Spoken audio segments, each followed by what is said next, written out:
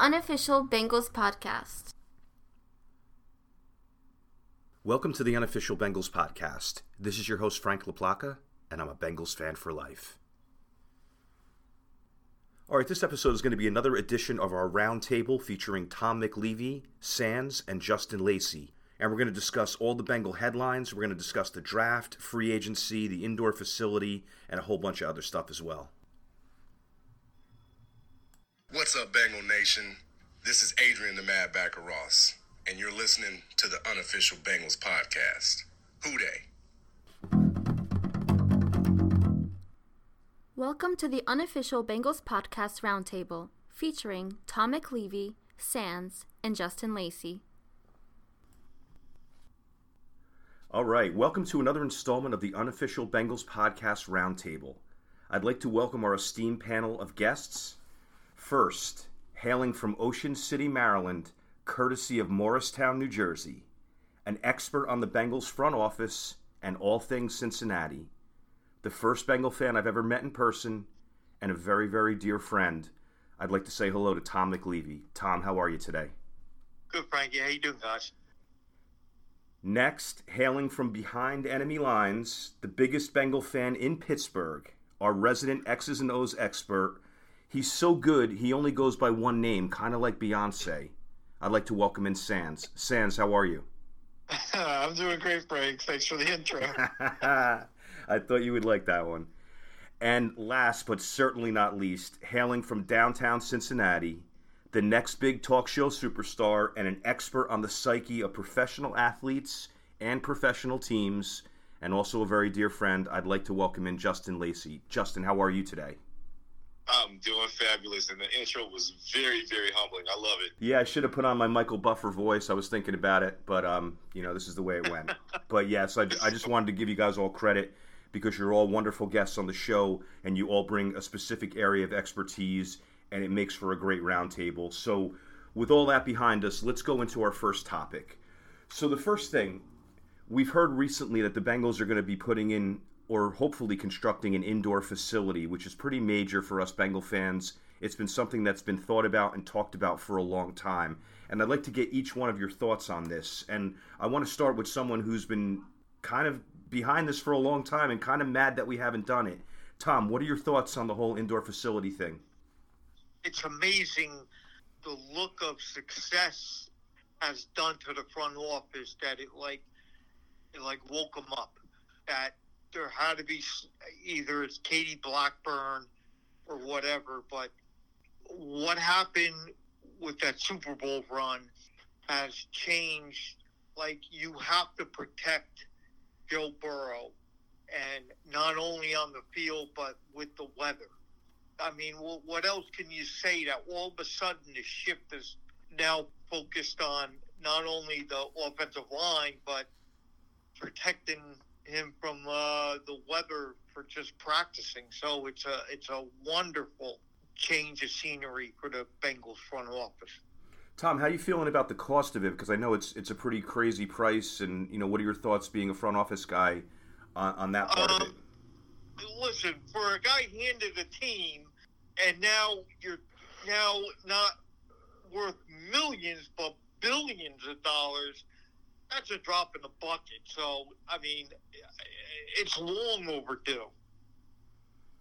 Sands, I'm going to move over to you. And obviously, Tom talked about the reasons why and why it's a good thing. I wanted to get your thoughts from more of a football player's standpoint. How do you feel it's going to impact the players if they do end up building the indoor facility? I just think from probably a psyche standpoint of just it's crappy weather. Well, I mean, not just crappy weather, but it's freezing cold in Cincinnati, and I guess they went to UC sometimes, but and they're going to go play. Let's say they're going to go play somewhere warm, like Miami in the first round of the playoffs or something like that. And I guess they would be traveling to Miami most likely, but go with the scenario. They're going to play somewhere warm, but maybe they go to UC. But it's nice to have their own place to go because it's not going to be cold out there. Getting in the elements and practicing that way, it really doesn't do anything for you. So I'm sure players will be happy about it. And really, the other thing I can think of is just like you could create a lot of conditions in a closed environment. I mean, you can make the balls wet. You can pump in crowd noise. I mean, they did that in the outdoors even. You could do all that type of stuff still, but it just makes it more of a I don't know. If I was a player, I'd be happy about it just because I'm not always constrained to the elements. It's raining. We're playing in Louisiana, the Superdome. Let's just practice indoors instead of practicing in the rain. I know there's like the tough guy, hard-nosed mentality of like, we do all the elements. But I mean, if you're not going to play there that week, I feel like it's a little bit of, I feel like that type of talk's a little bit performative compared to actually being useful.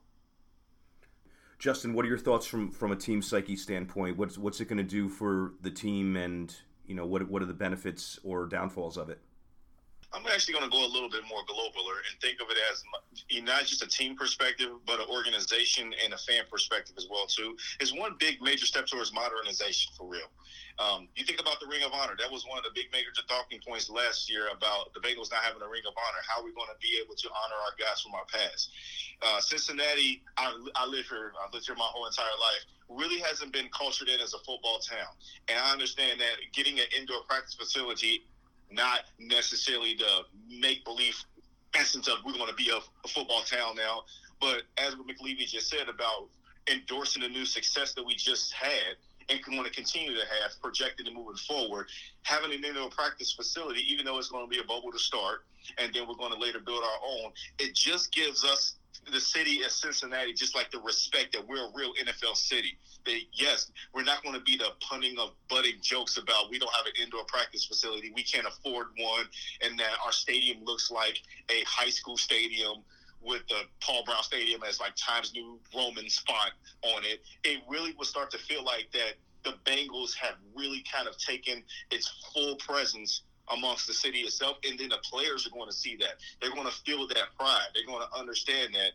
And yes, with the weather conditions and stuff, it'll be a great factor, but also it'll bring sharpness to things of just route running. They don't have to worry about wind conditions. They can just be able to hone in on the finer points and the details of, their plays and making sure that they hit every bullet point and not necessarily feel the weight of the distractions because somebody's towering over the bridge that hangs over the practice field or near Paul Brown Stadium as well, too. So I really love the idea of the practice facility. It screams modernization, and is very happy that a lot of fans are happy, including myself. So, and I know players are feeling very gracious behind it, too.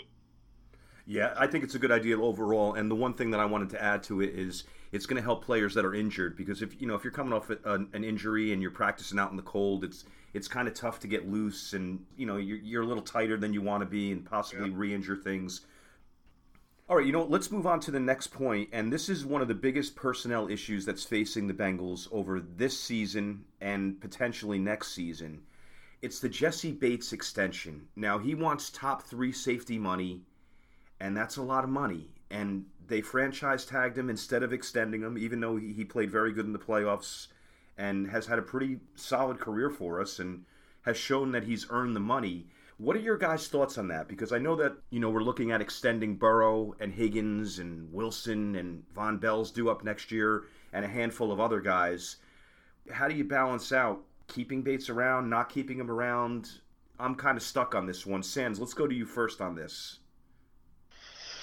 Yeah, so it's always tough to talk about this when you don't actually know how the negotiations are going. Maybe the Bengals are saying, Jesse, you've never been a Pro Bowler. You've never been a first-team All-Pro. We're not going to pay you even, $14 million.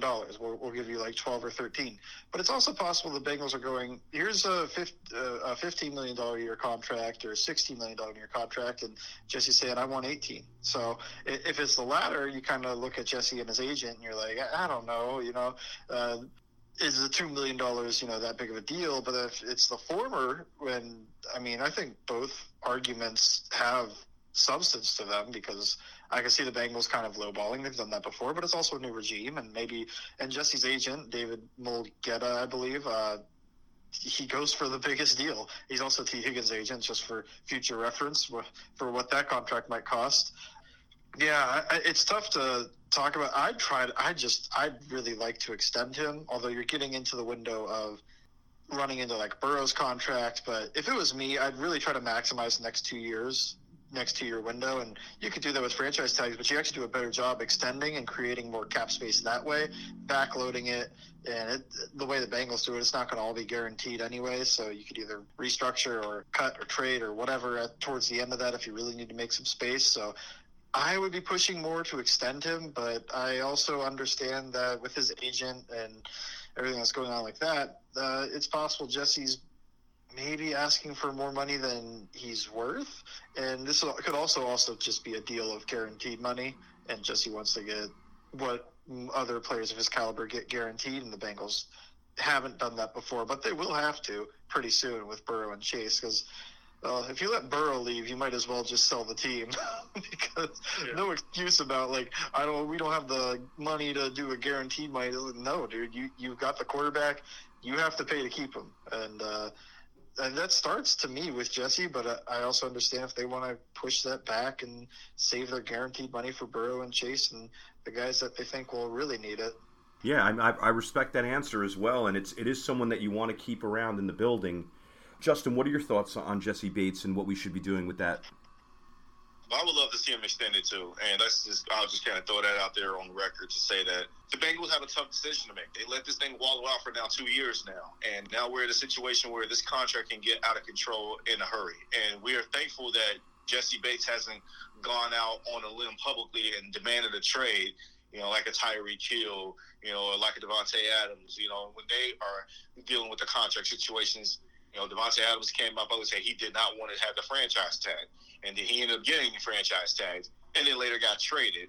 And he wanted out of Green Bay at that point. I'm very thankful that Jesse Bates hasn't gone to the extreme measures in that context, but at the same time, this has gotten out of control.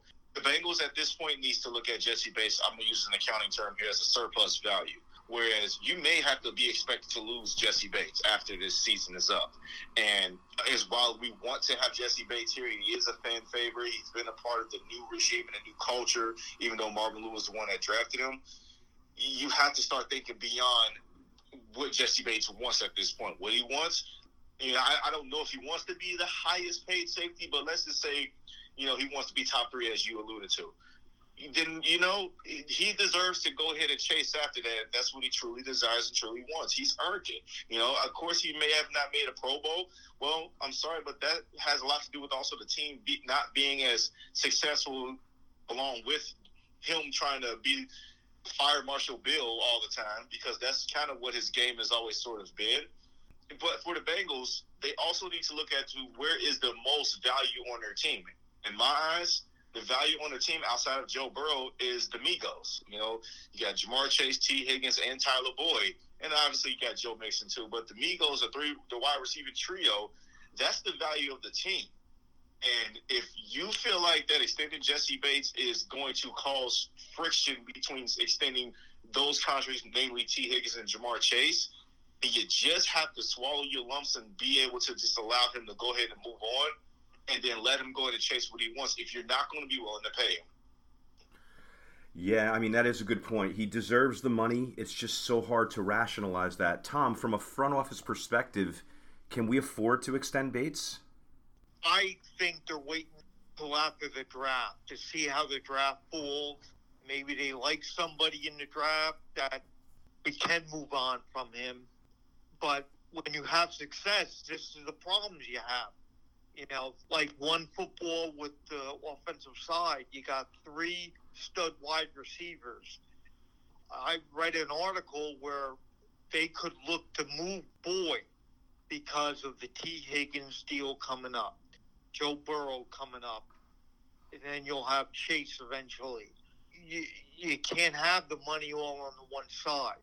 That's why, Ogunjobi feel that physical in Chicago during, the first thing all the Bengals signed him.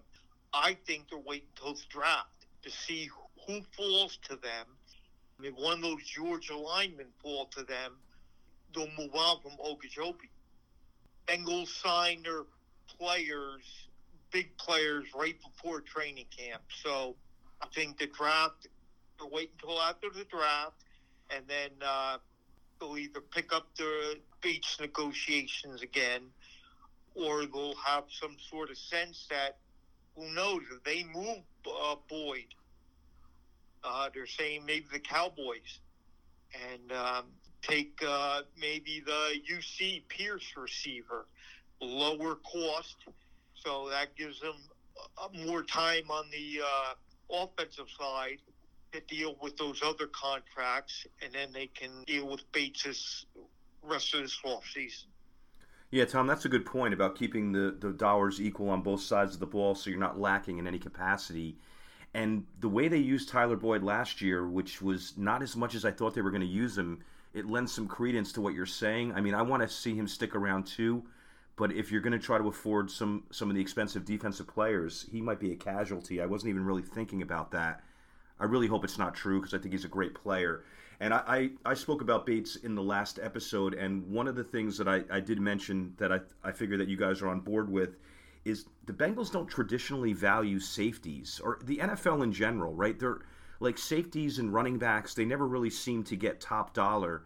And when you corner yourself in a big deal like that, like McCaffrey or Ezekiel Elliott, it ends up hurting your organization in a way. So it's a shame that we've developed this Pro Bowl level safety that we might not really be able to afford, and he might be a casualty. And as Sands had talked about, that's what happens when you're a good team. Like we saw the Seahawks with the Legion of Boom get dismantled defensively over the years, and they went from a couple years in a row going to the Super Bowl to they haven't even sniffed that recently. And that comes down to money, and that's why the NFL is the way it is, and that's why there's parity, and that's why you can have the Bengals going to the Super Bowl one year, and you can have, the 49ers went to the Super Bowl as a mediocre team a couple years back. Either way. Goes with the fact of drafting. Drafting is key to the NFL, so you don't get caught, other than quarterback, where it's either you got one or you don't. We got one. So now we have to foresee this, saying, okay, can we get a guy in the draft, which will give us a few more years, so we don't start having to throw big money at these guys. All right, let's move on to one more non-Bengals related point before we dive into some deeper stuff and probably the most interesting stuff. The owners' meetings just happened. And I guess the big takeaway from that, in addition to Miss Blackburn being on the competition committee, which was very flattering for the organization, was the overtime rules. So we know now that only in the playoffs, no matter what happens with the first team, if they score a touchdown or not, the second team is going to get a chance to possess the ball. Sands, I'm going to move to you first. Do you like this rule, or if not, what would be your ideal overtime rule? Yeah, I don't know. I feel in between on it. It feels like a halfway measure for what they really want. And to me, it makes sense because you really did have the game decided a lot of the times. Not every time. Obviously, the Bengals, I actually didn't think this rule. I thought this rule was going through after the Buffalo game. And then the Bengals won after losing the toss. And I thought, maybe it's not going in this year because whoever doesn't like it has something to point to. Just get a stop like Cincinnati did. I like it. But, I don't love it. It's fine. I don't know. It's tough to figure out exactly what to do. I don't like doing an entire 15-minute period because I feel like that could lead to injuries or, unnecessary injuries trying to play a full 15 minutes like that. I think soccer, some other sports do something like that. I don't love the college one because I think that's just so much scoring, although I think it's cool. Maybe you could do that from the 50 or the 45, the minus 45, not in their territory. So there's a few ideas that might be better, but it's pretty good. I'm not against it. I don't know. I thought the really interesting one was I think Baltimore might have put it through, or maybe it was Philly. Something about you have to go for two, and then if you get the 2-point conversion as the first team to score, then the game's over. But if you don't, the other team gets the ball and a chance to score. Or you could kick the field goal, the extra point, and the other team gets the ball and a chance to score. And I found that really interesting to maybe see if teams try to start going for two. I don't know, there's some excitement about the game on the line from the 2-yard line like that. So I'm sure we'll see that still because that is something you could add on because one team scores a touchdown, the other one goes down and scores a touchdown of their own. They decide to go for 2. If you're Buffalo in that Kansas City game, I would. Your defense isn't stopping them, especially not from getting a field goal. Justin, what are your thoughts and what's your ideal overtime scenario?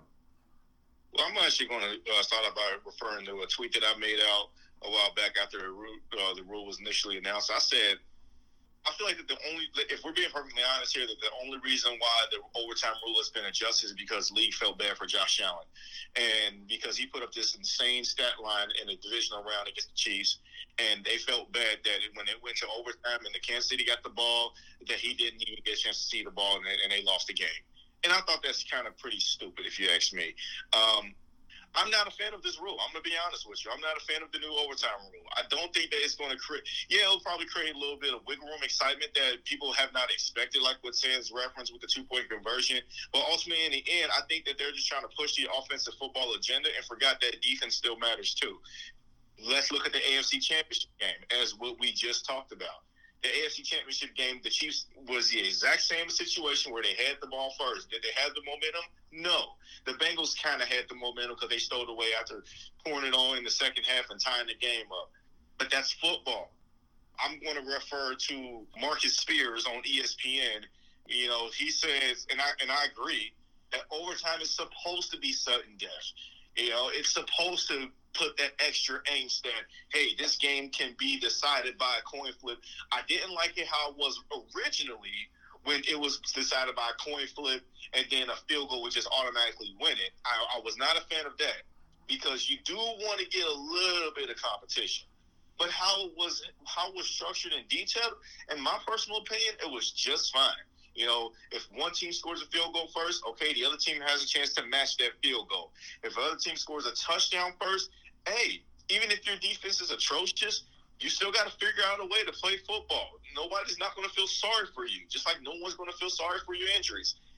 Rich Eisen also pointed out, you're going to probably see a lot of people defer at the start of overtime instead of accepting the ball. Tom, what are your thoughts and what would your ideal overtime situation be? Justin's right with they saw what Buffalo did against Kansas City, and how could that happen? They didn't get a chance to read.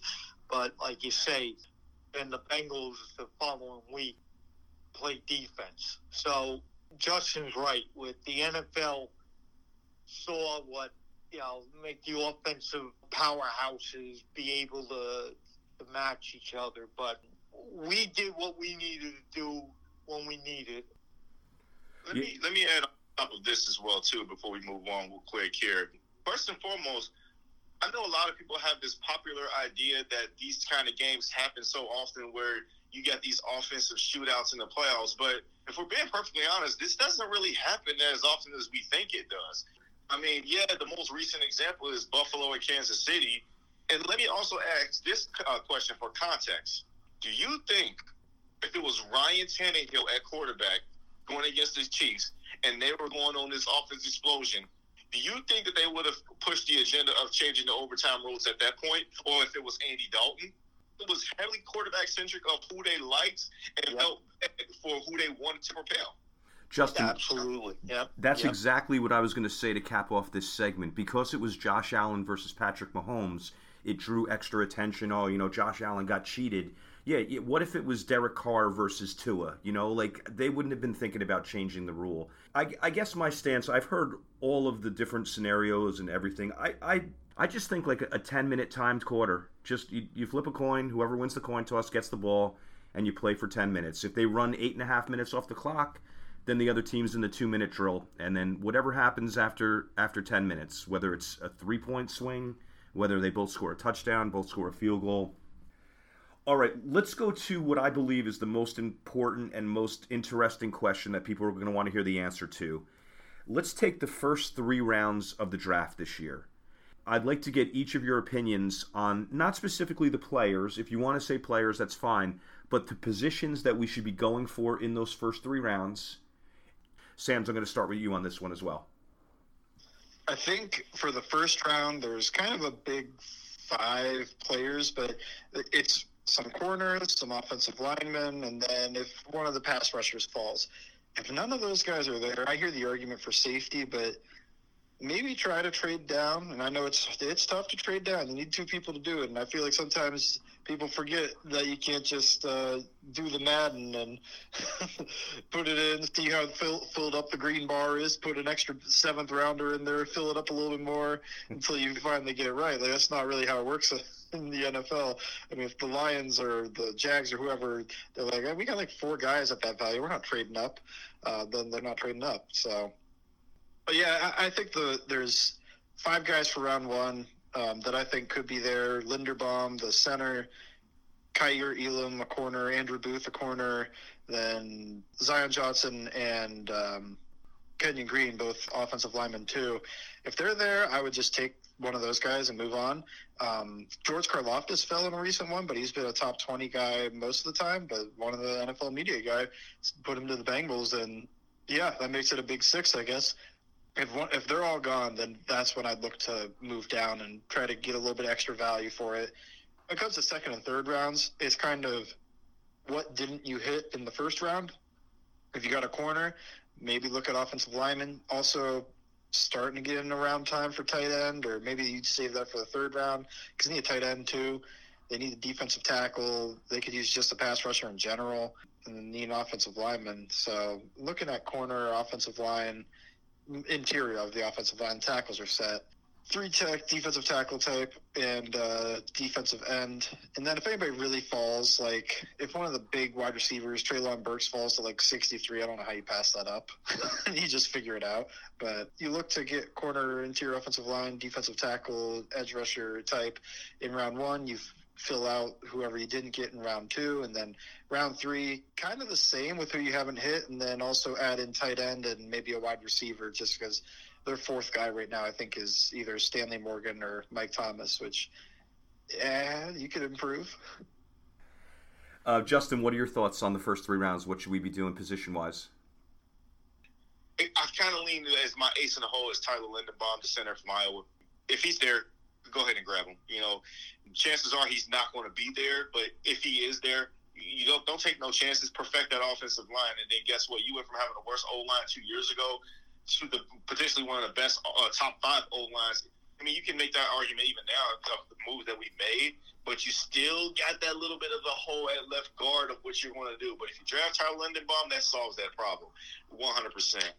But I also do agree with Sands in his approach when it comes to taking corners, because we are going to need some corners depth. Here's what I like about what the Bengals have done the previous offseason, the last 2 previous offseasons. They've baselined their roster, not making one person secondary at the cornerback position, more specifically, the cornerback 1.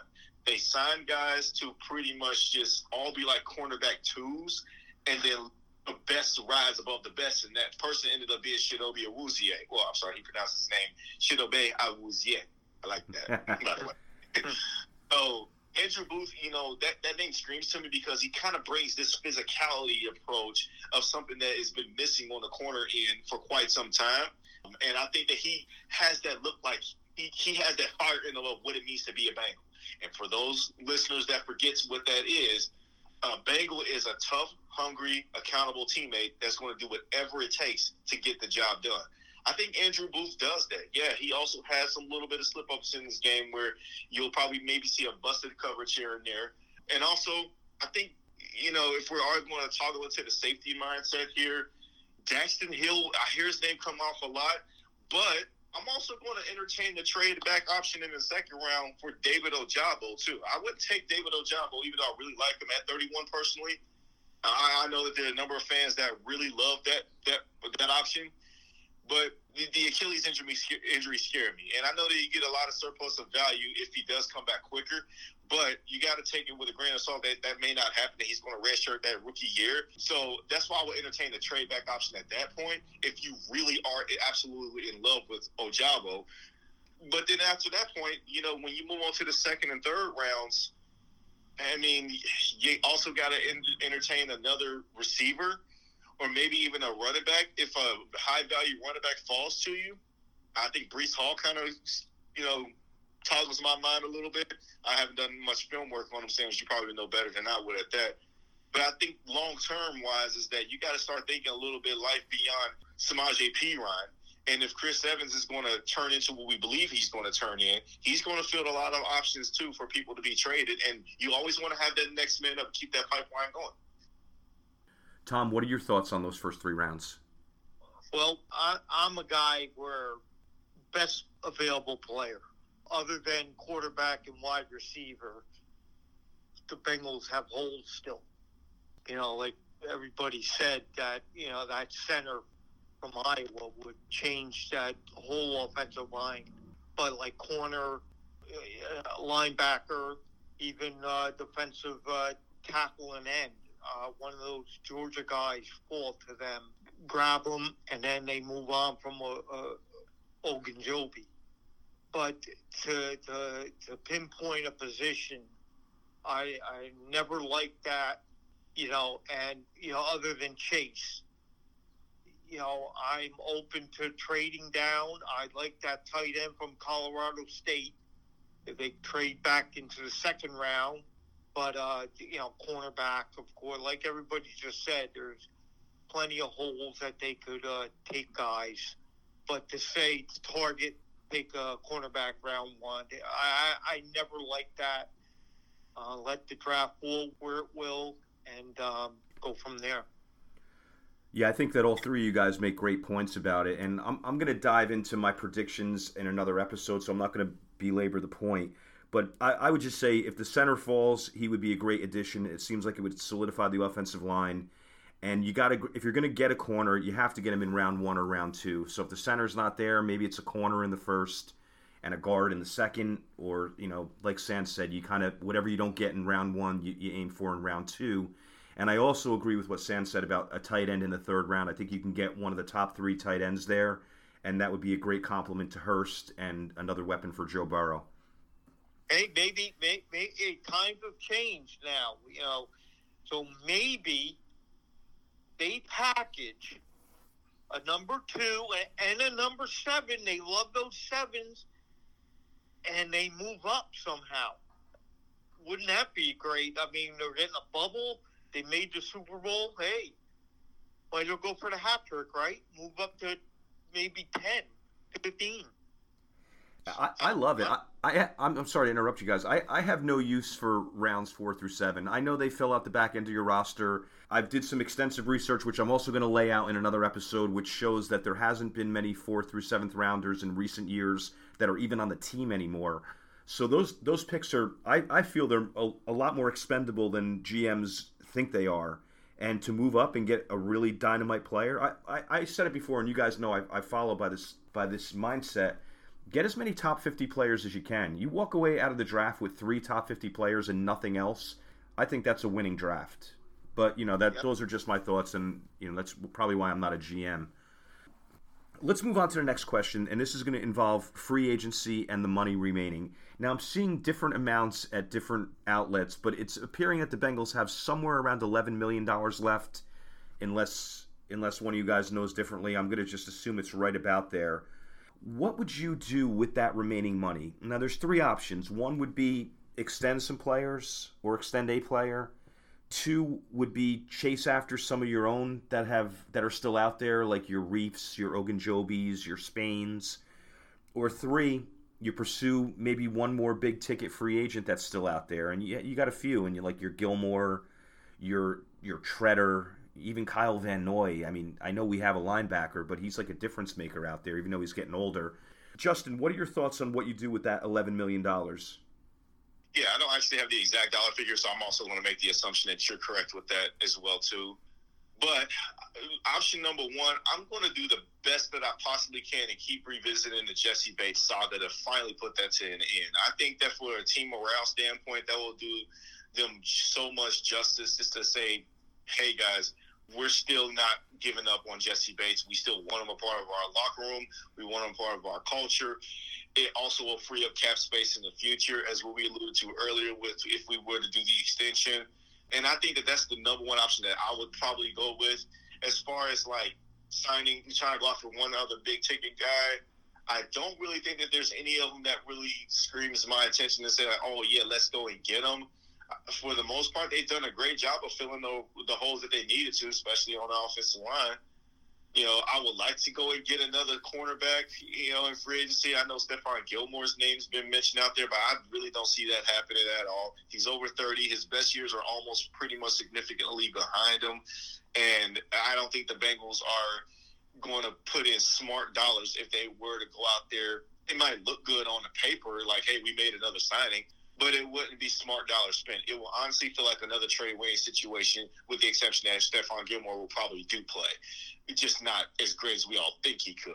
I think, honestly, too, bringing in Ogunjobi coming back, I think that will do wonders, but I wouldn't do that until after the draft and after training camp, when mini camp and stuff and OTAs roll around, after the draft is settled in and you already signed all your players.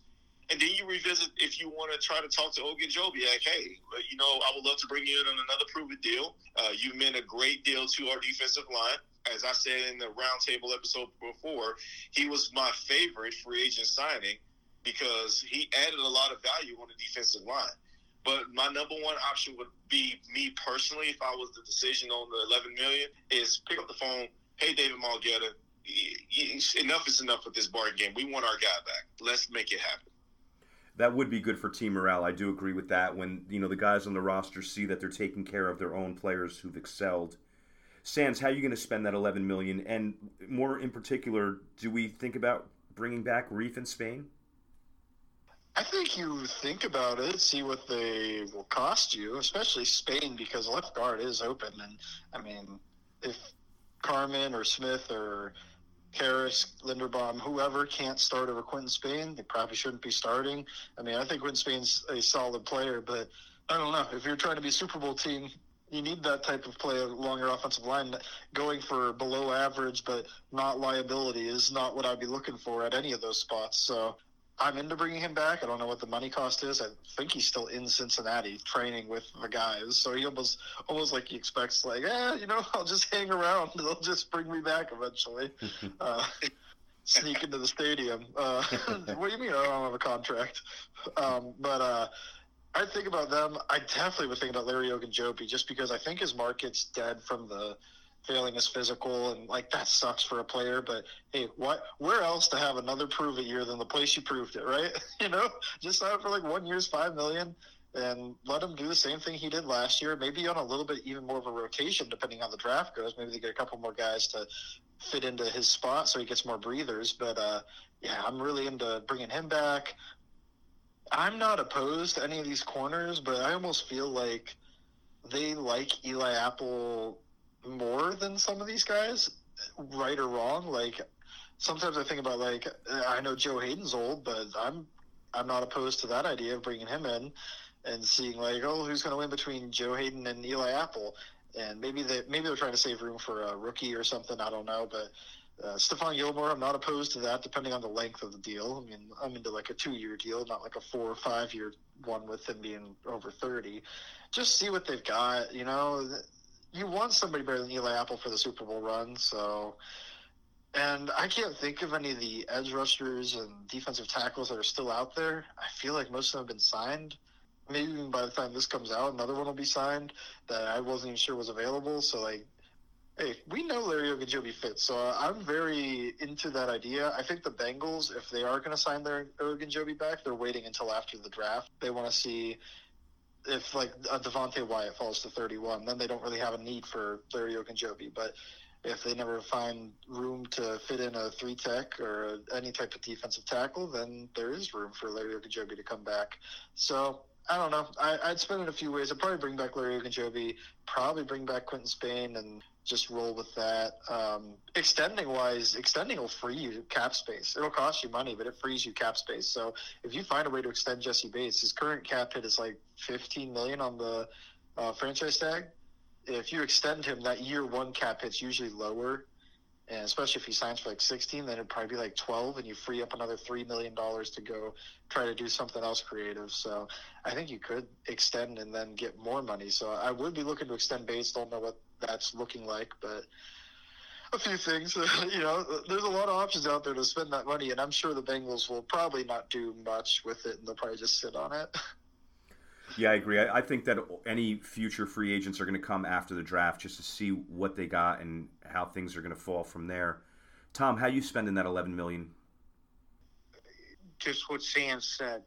Go back to Bates.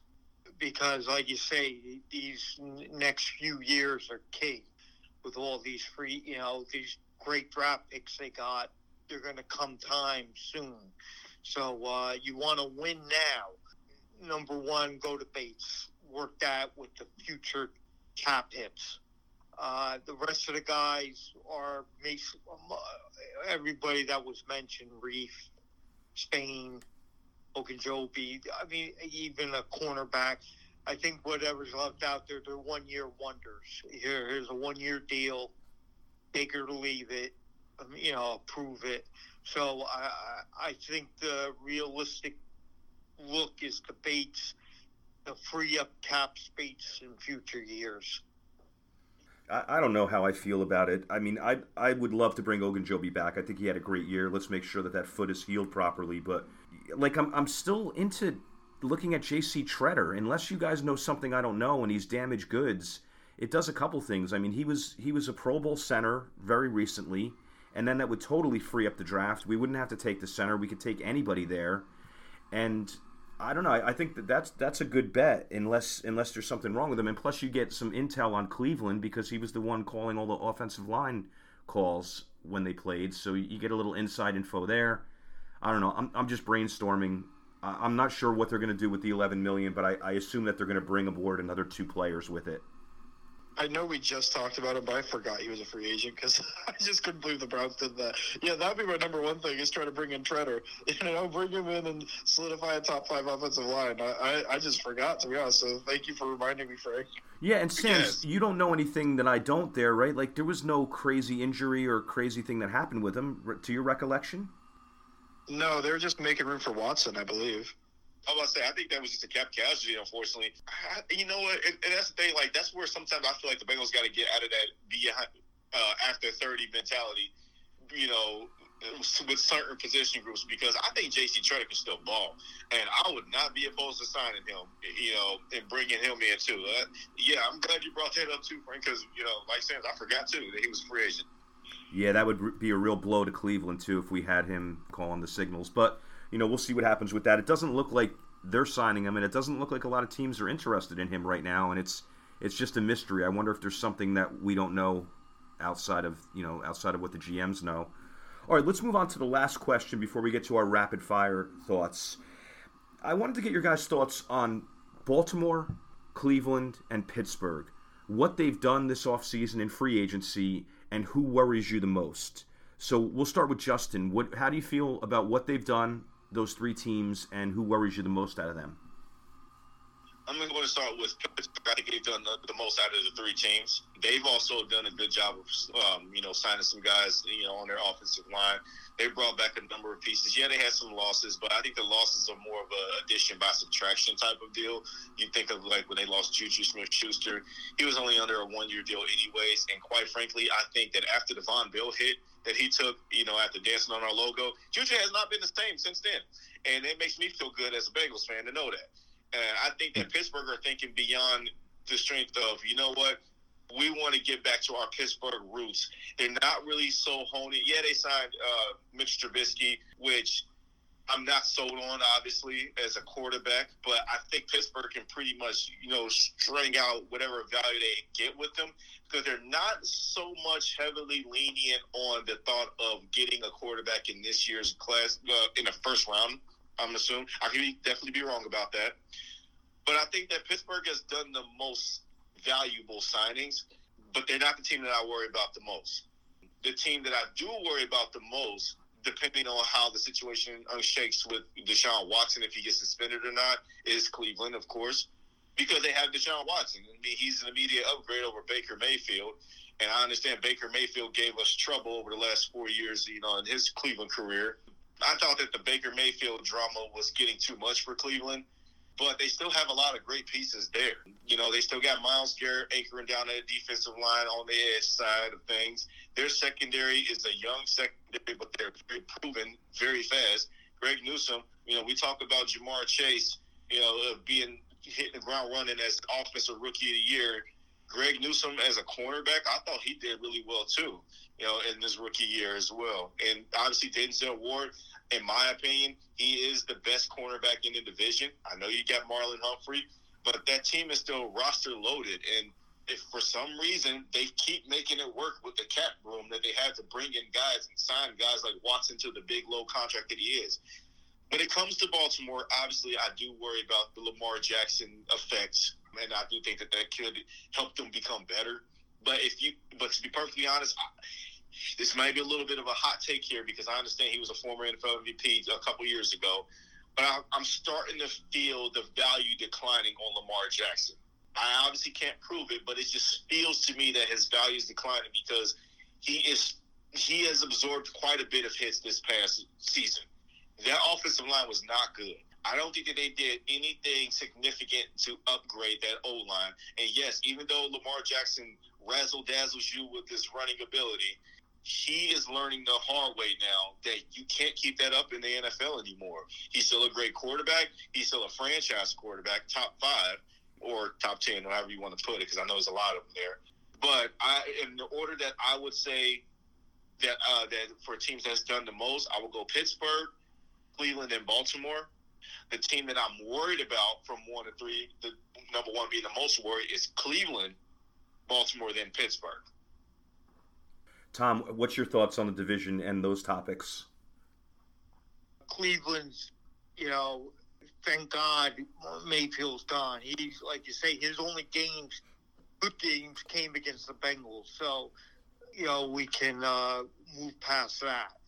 Cleveland's Cleveland. I mean, they take Watson, give him a huge contract, and have a press conference, and the owners don't show up. They're in Europe. So I think next year there's still going to be turmoil with him being suspended. So I think Cleveland's going to regress. Pittsburgh's going to it's going to be a change in the guard. So I think they're going to be I think the Bubby Brister years are going to be coming back soon. Baltimore scares me. They're resting their laurels on everybody was hurt last year, and they still played tough. I personally don't like Lamar Jackson. Like Justin said, he's realizing, the legs, were electric his first year and MVP and all that. But what have you done for me lately? And then with all the hits they took at cornerback and running backs, and out of the teams that scare me, I think Baltimore is the one to watch. But I am confident that the Bengals are better than all 3 of them. Sands, what are your thoughts on our 3 biggest rivals and the one that resides in the town that you reside in? Baltimore is the one that would scare me the most for next year, just because who knows what happens with Watson in Cleveland, and if Watson's suspended for more than 4 games, they're probably just going to not be a part of the divisional title unless that team is much better than I think they will be, or I don't know, if they go 1-3 in their first 4 games. It's tough to come back from that, even if you're a good team. And, I mean, honestly, hopefully Watson's suspended longer while that's going on, both for the Bengals and, figure out what's happening before letting them play, just like they did last year. So, they're not that much of a worry for me next year. I think the year after is when you really have to worry about Cleveland. But next year, maybe I'll regret it. I'm not as worried just because I think Watson will get some type of suspension. Pittsburgh's going to be a pest and a nuisance. They're not, to me, somebody that will compete for the division title. Just don't really believe in a Mitch Trubisky-led offense, just like I didn't believe in a Ben Roethlisberger-led offense last year. So I don't see them really compete for the division title. They could. They're going to be a nuisance, though, because Mike Tomlin's a good coach, a good defense. They'll probably win 8 or 9 games and maybe make the playoffs, but they're not a division title winner. Baltimore is, though. I'm not saying they'll win the division title, but they have the type of team that could do that. We got to remember that, Marcus Peters was out the whole year. They're adding more talent, at least a little bit. Their young guys are going to get better. I'm sure they'll add probably another wide receiver in this draft or an offensive lineman or something. And they draft really well. So they worry me a bit. They're always good for a reason because they draft well. They sign players at value, all that stuff. So I don't know. They worry me a bit. If Lamar stayed healthy, they probably make the playoffs last year. But I don't know. They worry me a bit, although I do think the Bengals in a one-on-one matchup, maybe this is recency bias from last year, feel like they've got the advantage. You don't win like 81-30 over those two games and not feel good about your odds to win the next year. It's hard to beat an opponent 3-4 times in a row, but, I mean, they really killed Baltimore, man. It wasn't even neither of the games. I mean, the first game was close for a bit, but once the doors blew off, they blew off, and Bengals win by 3+ scores. I don't know. I'd be most worried about Baltimore stealing the division from the Bengals, and then the other two teams, I have worry just about them stealing games. Like Pittsburgh, I could see them, even though the Bengals handled them this year, I could steal a game that just I could see it. They're going to be a nuisance, the nuisance of the division. And then Cleveland, even if they are out of the division race, if they face the Bengals in like week 15 and they have Watson, and that'll be a tough game despite whatever their record might be at that point. So I think those two are more nuisances, and Baltimore's a real challenger to the division. The only thing that I would say, just to kind of piggyback on both of you guys, since you guys both listed Baltimore as the thing that worries you guys in the division, for me, when it comes to Baltimore, you just worry about their psyche when it comes to the Bengals. That's just for me. It's because of what we did to them. You know, they're now looking at us like we shouldn't have done what we did to them. And they forgot that we get better too. And I think that they're going to want to keep those receipts from those last two games. The first game when they actually had Lamar. And one of the things I believe I tweeted out, it was Baltimore fans were just cringing on the thought of, losing to the Bengals and then wanting to create the ready-made excuse about that they had so many injuries. Wait till they get their injuries, guys back healthy and stuff. And it's just like, well, hold up for a second. I understand and I respect that Baltimore had a ton of injuries. I really do. But let's not act like that first game that you guys had a plethora of injuries. And then the week before when they obliterated the Chargers in their own home. I don't even think the Chargers in that high-powering Justin Herbert-led offense scored. They didn't even score a touchdown in that game, I don't think. I believe the Chargers lost that game 34-6 to Baltimore. Baltimore was flexing their muscles. They were posing pictures on the sidelines and stuff, and they were getting the clout and the hype like they were the best team in AFC. We had to hear all week how we weren't ready for them, and we weren't not on their level, and we had to go to M&T Bank Stadium. I don't think anybody was talking about injuries then. Nobody got hurt that game. And then we go in there and then we beat the stuff out of them. And now all of a sudden we're supposed to just give it to injuries? No, I just think that the Ravens got cocky. They are going to try to do what they can in this upcoming offseason to chase the Bengals. And I think that they're going to realize that it's too late. It's too late for them. It's a thin line between Baltimore and Cleveland, of course. But I only say Cleveland just because they have more talent, more proven guys talented on both sides of the ball. But you can honestly throw a coin toss either way.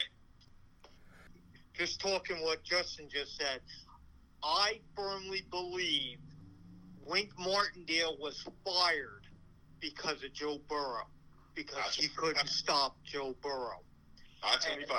I firmly believe that, and listen, they're division games. I still feel, they're going to be tough. They're going to be, AFC North. So, but the Bengals are still, I feel, on the upswing. Yeah, I agree with you, Tom. I think the Bengals are still the best team in the division.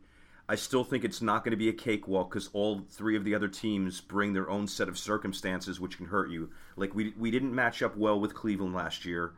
And, yeah, all right, if they're going to be going with Jacoby Brissett for the first few games, that could be an advantage. But then they're going to be stronger later. We have a tough time stopping that running game. Then they have a lot of very good players on that team. So I think they would worry me the most. And who knows what we're going to get when Deshaun Watson comes back. If he was the player that he was, it's going to be a dogfight between him and Burrow for that division for years to come. Pittsburgh, I like what you said about Bubby Brister, Tom. That's clever. I mean, they're finally going to be down in the quarterback position for a while because I don't think Trubisky is the guy that's going to lead them to the playoffs and beyond. So, they're going to be more of what Sam said, a thorn in the side kind of thing. One underdog signing that they have who I think is going to make a major difference is Miles Jack, who never realized his potential with the Jaguars. And you know how they are with those linebackers and edge rushers. It seems like he's falling into the right scheme to be a very dangerous player for them. So that's a defense that could really do a number on you. And, one TJ Watt hit away and Burrow could miss some time. And I'm not trying to jinx anything, but, that's a nasty defense that can do a lot of damage to you, whether they're a good team or not. And if they're playing from behind and they're not a good team, they're going to be looking to, get some comeuppance and lay some big hits on people. So they're dangerous just in that regard. And lastly, Baltimore just has a solid roster, and as Sam said, they develop talent well, so they're always a threat. And, they had that three-headed monster at running back 2 seasons ago, which was really deadly, and all those guys got hurt. I think a couple, like Dobbins is probably coming back. A couple of those guys are coming back. And the same thing at the corner position, they had problems. And then they signed a blue-chip safety.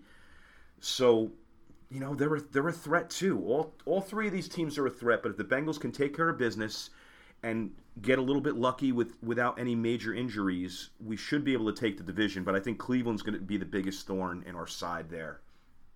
All right, with that said, so we have the Bengals coming in first and going to the Super Bowl as now, which is going to be the norm, I hope. But let's move on to some rapid-fire questions. So I'm just going to blast out a question, and let's just get like a sentence on the question from each of you. First rapid-fire question. Favorite off-season move? Tom? Lyle Collins. Sands? Lyle Collins, but if I had to pick a second one, because that was Tom's, then I was trying to think of one quick. Right, Alex Kappa. I saw your breakdown of his tape, and the breakdown was outstanding, and you could see that guy can really play. He's 29 years old. I love that. I love that pickup. Justin, what's your opinion? Favorite off-season move?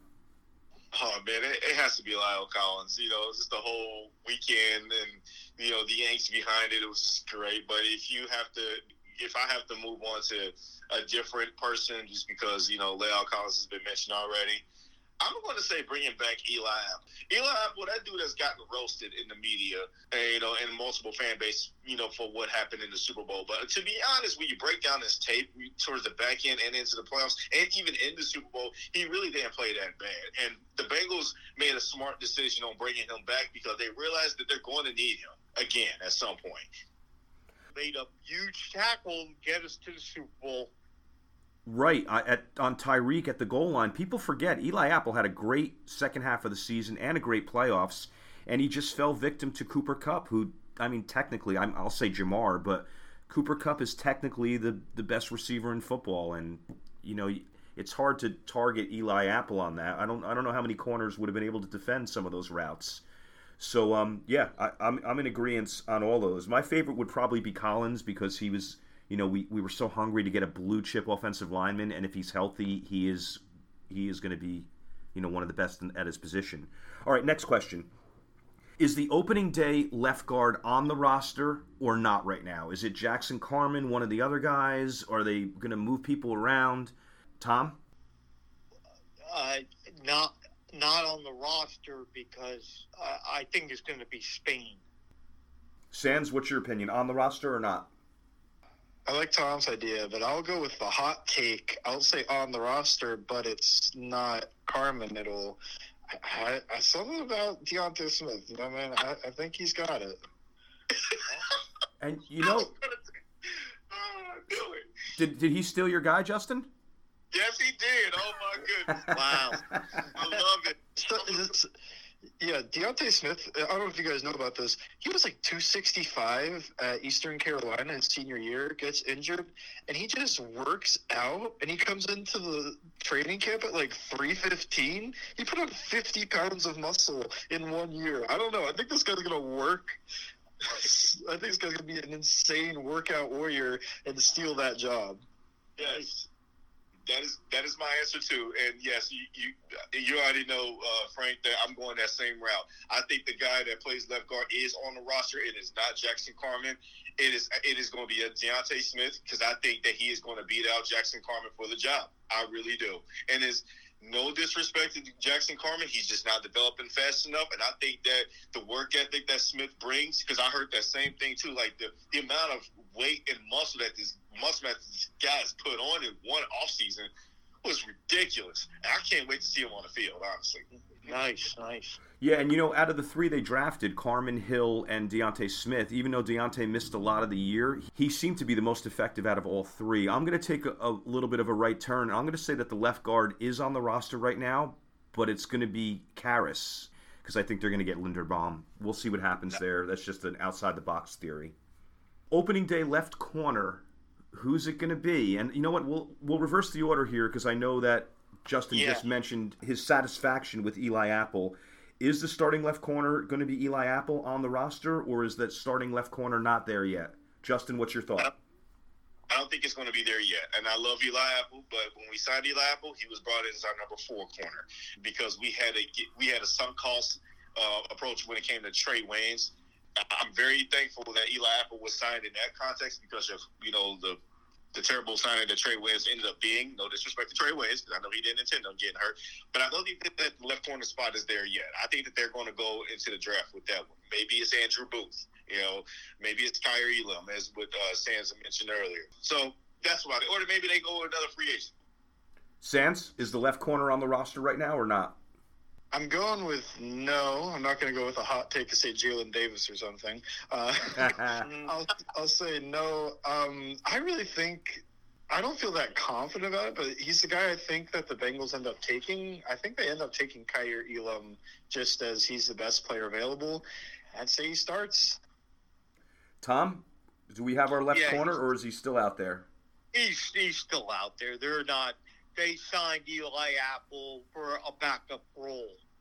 Either they find it in the draft or another free agent. There's no other cornerback on the roster yet. Yeah, and I'll tell you guys, if you look at the roster, we're pretty thin at corner. I checked it a few days ago. I think there's only like 4 or 5 guys signed, so they're going to need to bring in at least a draft pick or 2 and a possible free agent. I'm going to say that the left corner is on the roster, and it's going to be Eli Apple. And then they're going to try to work in a draft pick to possibly supplant him this year or maybe next year. I don't know. That's just my thought on that. Let's move on to the next topic. And this is, what are we doing at punter? Kevin Huber, Cincinnati native, longtime Bengal, a little bit of a drop-off in his game. Are we bringing him back? Are we bringing up Chrisman? Or are we drafting one? And Sands, I think you had alluded to this in one of your tweets. So let's actually go with Sands first on this one. Huber, Chrisman, or other? I haven't watched a second of punter film. I don't know anything about punters, but I think everybody's been too high on that Matt Araiza kid. Anytime these guys get so high on these special teamers, the Roberto Aguayos and the Zane Gonzalez, those guys never pan out. You want the next best. So the next best is Ryan Stonehouse. So I'm hoping he's the punter next year. I love it. Where would they get him in the draft, Sands? Oh, like the 7th round. Hopefully you're not actually spending a real pick on that. All right, that would be big, like McPherson last year in the 5th. Tom, what are you thinking on the punter? I think it's going to be Huber. Like you said, Cincinnati, he's not terrible. So they run it again. And Justin, what are your thoughts on that position? It's got to be other. And kind of like what Sands just said before, yeah, everybody's too high on that Matt Araiza guy, 100%. It's like he's the only punter that's trending on social media, and it's kind of getting exhausting, really. Whereas Kevin Huber, as much as I want him to finish his career with the Bengals and retire a Bengal, I think he probably should have retired momentarily after the Super Bowl, because if people don't recall, the Super Bowl in and of itself, man, he had a lot of terrible punts. We had a lot of bad field position in that game because of punting alone. So I'm going to say other. I don't really believe in the Drew Chrisman hype yet. Maybe he works himself in there in training camp, but I think they're going to spend their 6th or 7th round draft pick on it. Yeah, I don't know what to do there. I mean, the Chrisman, they kept bringing him on the roster and cutting him and bringing him on and cutting him. I think he had a broken hand, so holding was out of the question for him, and I think that was one of the reasons why he didn't get a fair shake last year.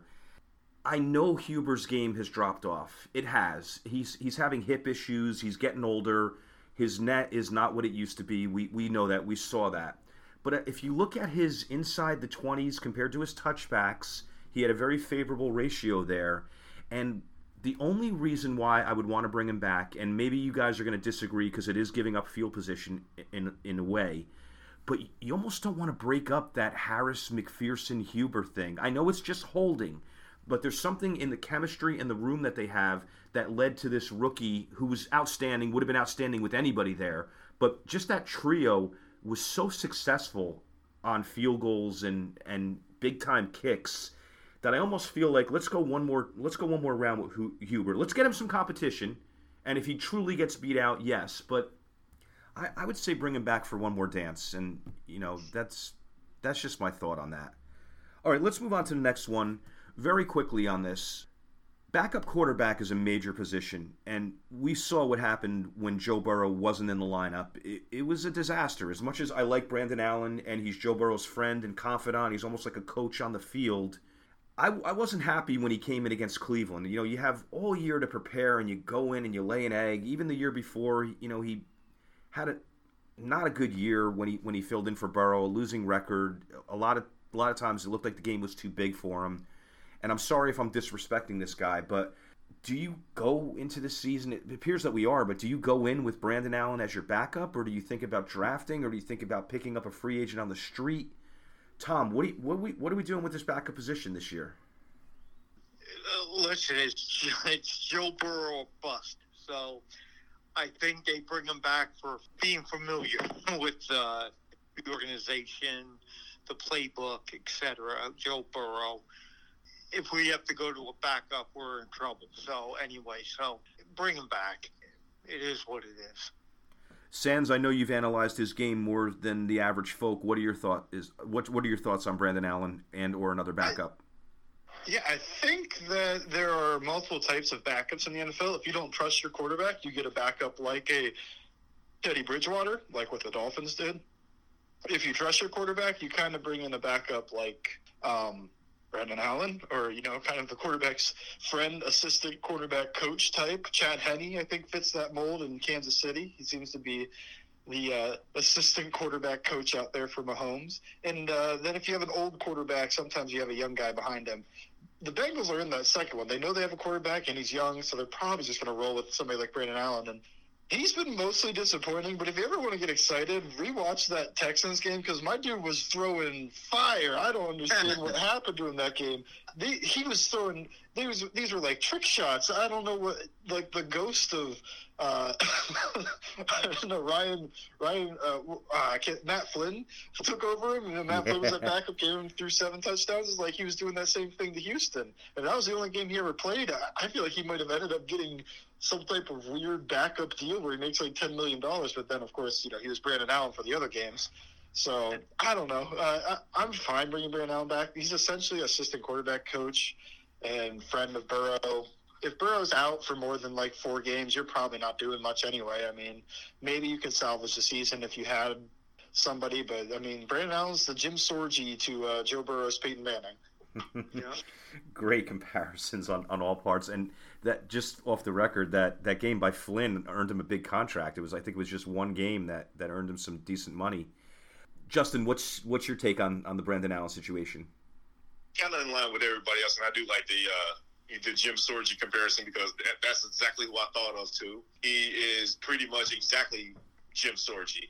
And those listeners that don't understand who Jim Sorgi was, that's probably a good thing, because Peyton Manning never got hurt, and Jim Sorgi was just a guy. But remember, once upon a time ago in Peyton Manning's early years, I believe a backup quarterback at that time was Mark Rippon. Former Super Bowl champion Washington Redskins quarterback in 1991. So that's the kind of little bit of fun fact I learned not that long ago. But I think they're going to just ride it out with Brandon Allen for this season. The only time I want to see him go into a football game is when we're up big and we don't need to play Joe Burrow any longer, because listen, we're already up 3 scores, 2 minutes left to go in the game. Here, Brandon, go ahead and get some reps in. Those high-value backups like a Teddy Bridgewater and now Andy Dalton, don't get me wrong, I would love to see the Red Rifle back in Cincinnati as a backup.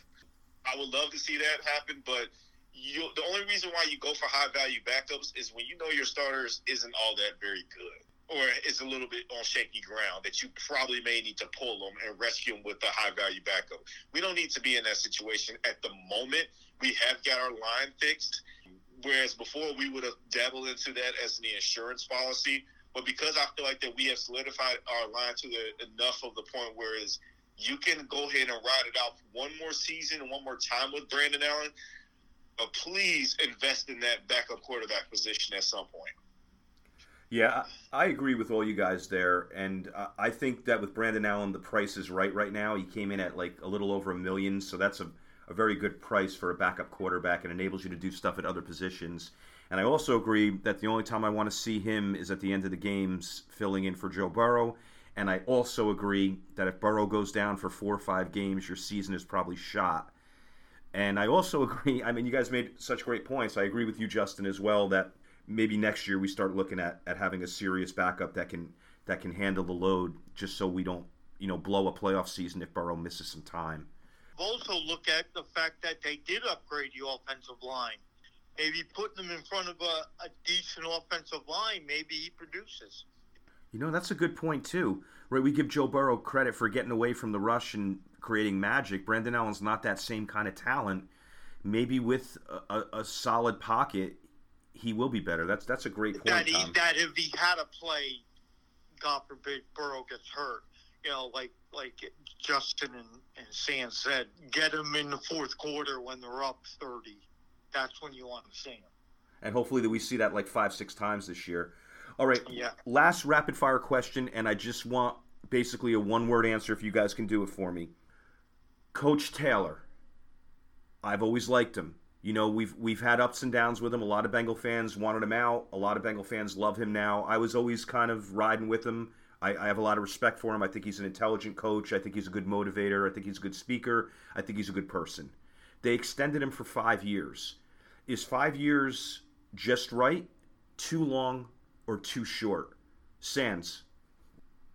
To me, too long, but you kind of have to do it when they make the Super Bowl. I don't know. I still don't really know who he is as a coach. I know he's a player's coach and a good guy. I haven't seen, creative genius, but I don't think he's inept either. Tom, too long, too short, or just right? Maybe a 4-year would have been better, but I mean, like you say, you make the Super Bowl. He wrote Joe Burrow, so might as well. I feel it's Joe Burrow Bengals, not Zach Taylor's Bengals. So he made Zach Taylor look good. Justin? I'm actually done a complete 180 on Zach Taylor based off of where we were prior to the season started. And I think it's just right for now, in my opinion. 5 years, yeah, I know for a number of guys it might be too long, especially with those new coaches that want job security. They want to command a 5-year contract. But think about it. Kevin Stefanski, I understand he won Coach of the Year. His first season as the Browns head coach last season. He signed a 5-year contract. And I think Zach Taylor deserves that same 5-year contract. He does hell of a lot more than Kevin Stefanski, and he's overcome more than Kevin Stefanski. Whereas Kevin Stefanski had more talent to work with in Cleveland, and Zach Taylor, when he inherited the Bengals, he had a mess. A lot of the guys that he inherited is not even in the league anymore. And I would say this: he's a visionary. Yes, he may not be the creative Sean McVay guru genius like people thought he was going to be when we first brought him in. I don't think he needs to be that. He's a visionary because he sees what this league can become. All he needed was that guy at quarterback. He knew what he wanted at quarterback. He was able to make the early decision early on when it came to Andy Dalton and benching him. I know a lot of fans hated it when he did it on his birthday. I'm sorry, but it was long overdue. Marvin Lewis was not going to do that. But Zach Taylor saw ahead of the time that this is not my guy. He also saw ahead of the time that Ryan Finley was not his guy, that the guy that was going to be Joe Burrow, who plenty of people were saying that we should have traded that pick anyway or gotten Chase Young. So, and then, again, when it came to the Team Sewell, Team Chase debate, the front office don't get involved in those debates. They have their own internal discussions. But they saw ahead of the time where Zach Taylor was the visionary that saw, like, we need to be more explosive. And the way to be able to be more explosive is to get this particular let's go this angle. Now you're seeing everybody copycatting off of what the Bengals schematics are, and that's honestly because of Zach Taylor's vision of what he wanted. There is no culture in Cincinnati football without Zach Taylor, so I think 5 years is just right. I'm going to go against you guys on this. I think you could have still had him motivated and happy and kind of rewarded him for the Super Bowl with a 3-year deal. I really thought 5 was a little long. I understand, they want to establish a long-term culture, but I just think that they could have accomplished the same good vibes and good feelings with a 3-year deal. But I do want to point to a couple things that Coach Taylor has done. And, Joe Burrow was destined to be a star when he came out. We know that. But the way that Coach Callahan and Coach Pitcher and Coach Taylor have handled the development of Joe Burrow, you can't just ignore that. So I do give them credit. They had a stud there, but they made sure that everything went right for that guy, and I think they've been a great attribute to his career. And secondly, the play calling in the first year or two under Coach Taylor was a little suspect. I really felt that it got a lot better this year, and where it was most evident was after halftime. The halftime adjustments that we made this season was something that I haven't seen the Bengals do in decades, and it was nice to see. And, a lot of that is your coordinators, but I'm going to give him credit for masterminding all of that and, winning games in the second half by making the proper adjustments. So, yeah, I'm glad he's aboard. 3 would have been just as good as 5, but let's go with 5 big-time years. Him and Burrow, let's try to make a couple Super Bowls and get a couple rings. Last item for you guys. I want to ask how people find you on social media. Tom? McLeavey Minute on the Twitter. Sands? You can find me at Bengals_Sands on Twitter. And Justin? I'm also on Twitter. You can also find me at Juddy, Jutty _13 on Twitter. Or you can just search Justin Lacey.